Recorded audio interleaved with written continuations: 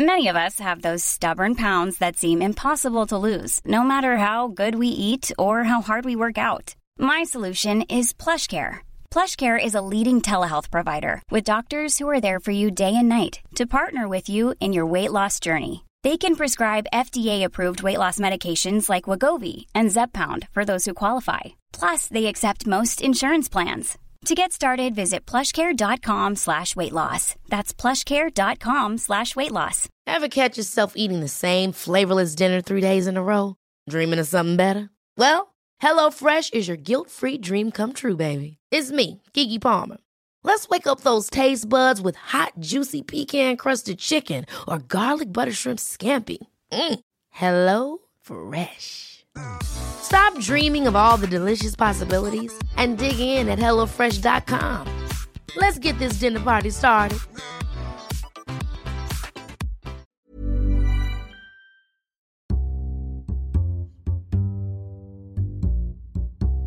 Hello and welcome to the Times Business Podcast, in which we'll be looking ahead to the stories and events that will make the headlines and could even move markets in the coming days. I'm Robert Miller.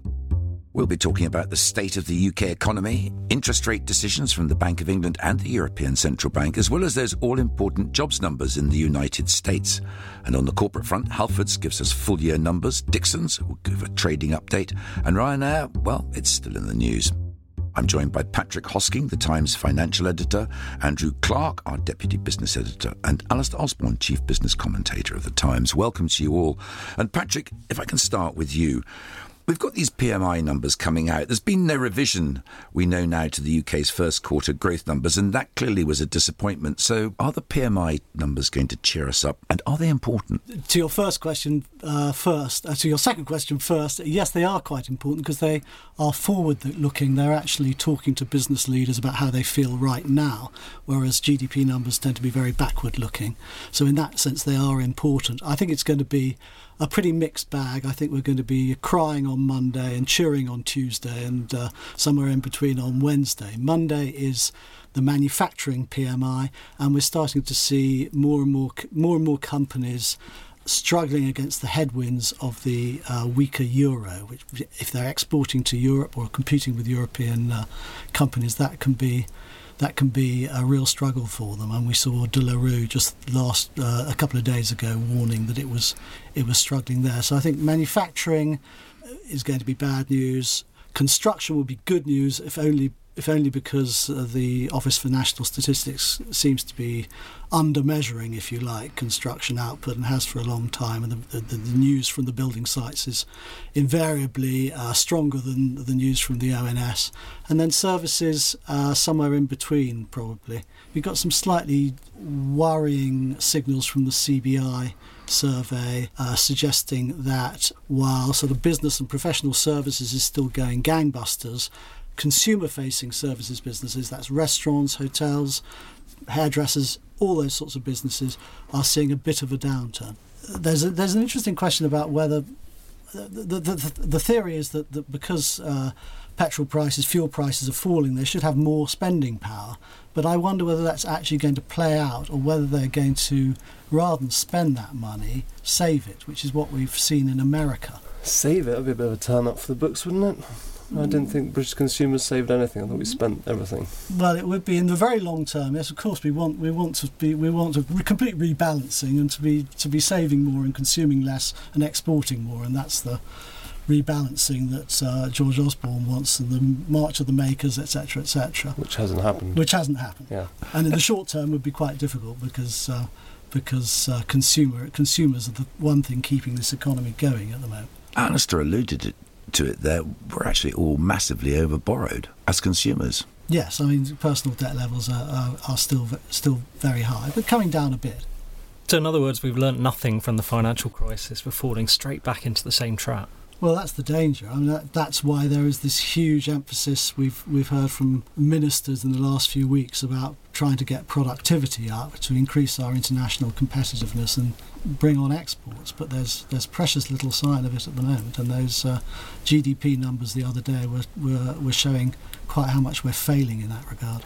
Though, I mean, the consumers are only being logical in a way, aren't they? Because interest rates are rock bottom, so why not, sort of max up and sort of build up a nice bit of debt now. It's not like it's very expensive.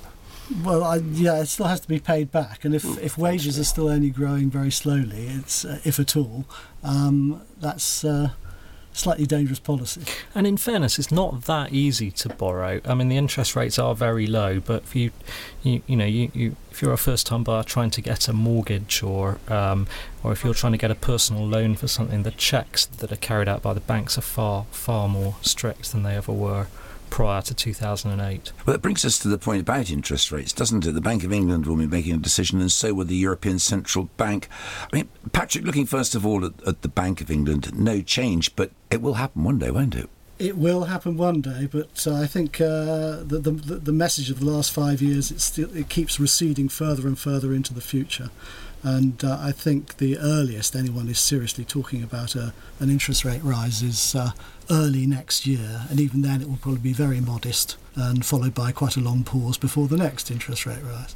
What do you think, Alistair? I think it's a great job being an MPC external member. £130,000 a year, and you haven't had to actually do anything for 5 years. And your meetings are coming down, aren't they? They're coming down from 12 meetings a year to 8. I mean, it's an absolutely perfect job. I mean, honestly, I'd sign up for it myself if someone actually offers me the job. I'll be able to moonlight that. You don't have to do anything.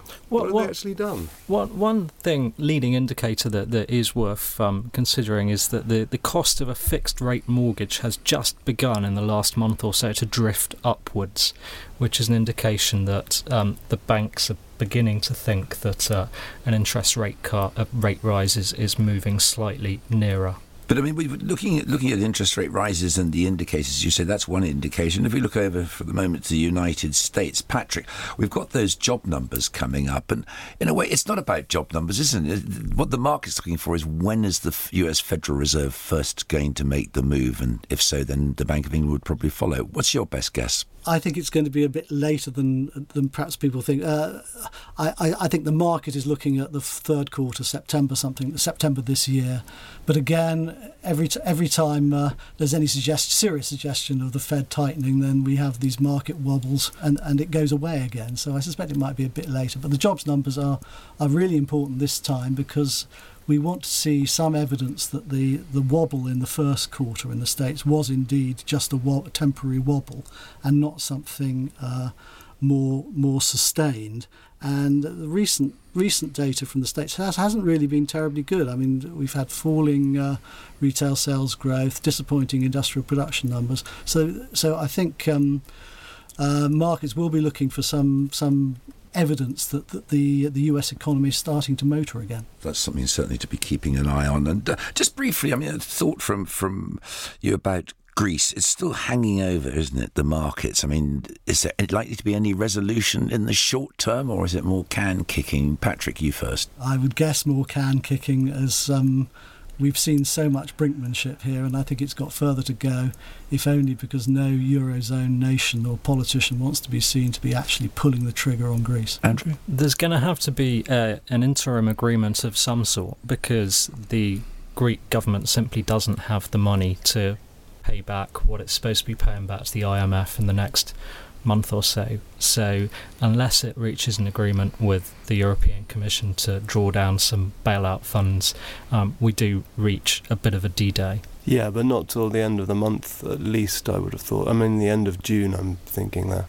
Can't they wrap up the IMF loans and say, well, we've agreed to pay them back, but we'll, rather than do them in these stage payments, we'll bung them all on the end of the month? I mean, I can't see anyone sort of pulling the plug on Greece if they try a trick like that. So my thinking is, as Patrick said, a bit more can kicking, at least another few weeks of this, minimum, I would have thought. So we'll buy a little time anyway. And moving on to the corporate watch now. And Andrew, let's start with the full year results. So a couple of retailers here. Halfords, first of all. What do we expect? Halfords has been doing reasonably well lately. It's trying to shift itself from being an auto parts retailer into more of a bike retailer, and cycling has never been more popular in the UK. They've got a new chief executive coming in, Jill McDonald, who they've recruited from McDonald's, and she's replacing Matt Davis, who's a guy who's done quite a good job over the last few years. He took the helm at Halfords when they'd had a very tough recession, and he steered them back to a degree of stability. He's going off to become the UK boss of Tesco. So really it's a story of moving from sat-nav devices and hubcaps to lycra clothing and bicycles. Yes, I can't say I'm that at home with bicycling. If you didn't have Halfords, would you have to invent it? Well, it is Britain's biggest auto parts company. I think they do have a place on the high street. One of the difficulties that they face in trying to attract more cyclists is that their stores are in the wrong places. So their stores tend to be on out-of-town retail parks, which are good to get to by car, but are not places where you particularly want to go cycling. So they do have a few challenges in making this transition that they want to make. The only time I ever tried to buy a bike from Halfords, I couldn't actually take it away from the store. They wouldn't let me. They said they have to service it and come back tomorrow. So I've never bought a bike from Halfords. Have you been at all, Alistair? I have been into Halfords before. I have actually bought a bike from Halfords. It's standing outside rusting away at the moment. But I've got a better bike which didn't come from Halfords, and I think it was a slightly superior model, to be honest. They're very good at changing headlight bulbs. Do you know, I was going to say exactly the same thing. You go in and you buy a 75p, and they all need special screwdrivers now, depending on the make of car, and they will do it so cheaply. It's a brilliant service, but I wonder if they make any money on it. Except that you get a lot of spare light bulbs because they always sell them inconveniently in packs of 2. So I've got lots of spare light bulbs. If anyone wants to contact me, they can have some.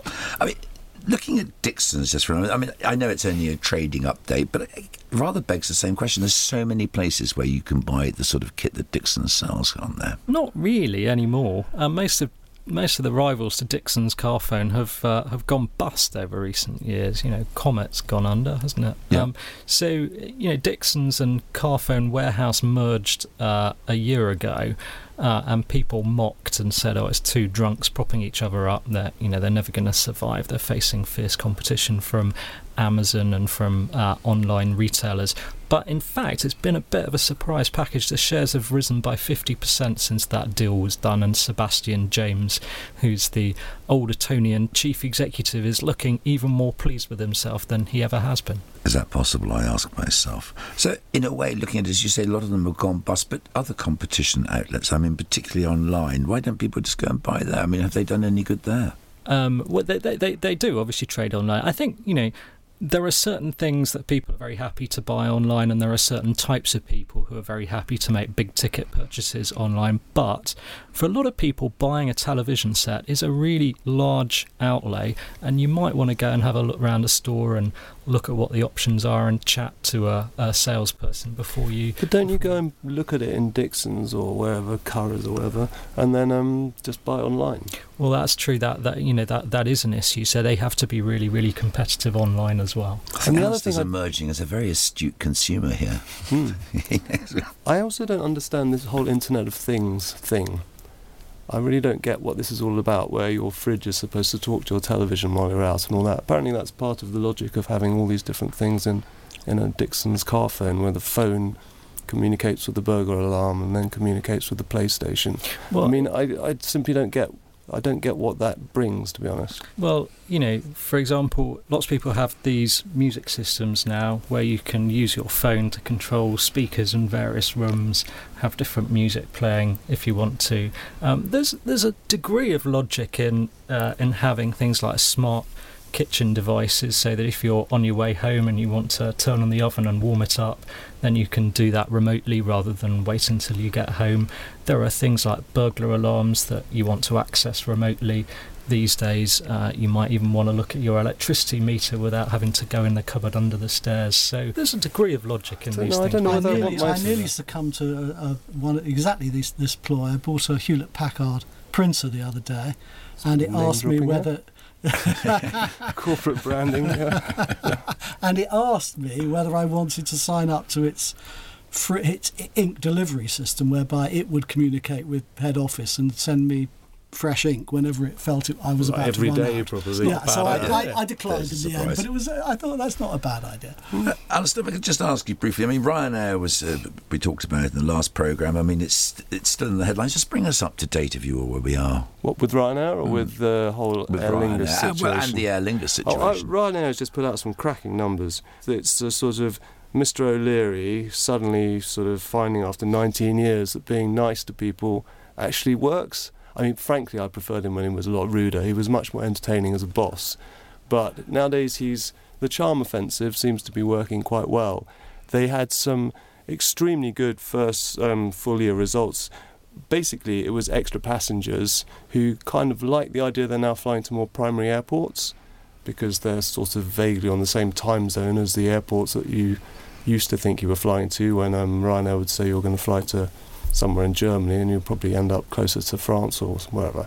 Anyway, so the primary airports thing seems to be working, and the other thing is load factors. They put up the load factors, how full the planes are, and they're 88% full. And it comes to a point with an airline business, because it's so operationally geared, that every extra kind of bum on a seat is pure profit. So they made a fair old bit of money. Where are we with the stake that it has in Aer Lingus? Oh, the stake. Now, this is quite interesting because after, I think Ryanair made its first bid for Aer Lingus back in 2006. Since when it's built a near 30% stake, which the competition regulators have been badgering it for about 6 years to get rid of, or at least sell down. And Michael O'Leary keeps taking legal action to kind of postpone the evil day. Odd thing is, the logic of the regulators was that no one would bid for Aer Lingus all the time Ryanair was kind of on the shareholder register. Well, that's been proved completely wrong because IAG has bid for it. And now the interesting situation is that Michael O'Leary is now sitting there as kingmaker, the one person that could actually block the deal if he wanted to. He won't. He'd be crazy to block it. All right, well, we can follow that and all the results we've been talking about and the latest breaking stories as they happen on our Business Now live blog. That's on the business page of our website. And don't forget, Times subscribers can also sign up to our daily morning and lunchtime emails so you can keep up to date with the news wherever you are. And if you don't have a subscription, there's a special £1 offer. You just go to thetimes.co.uk. And if you want to hear us weekly, you can subscribe through iTunes. My thanks to Patrick Hosking, Andrew Clark and Alistair Osborne. You can follow them all on Twitter. We'll be back next week. Thanks for listening. Thank you for downloading. To discover more, head to thetimes.co.uk.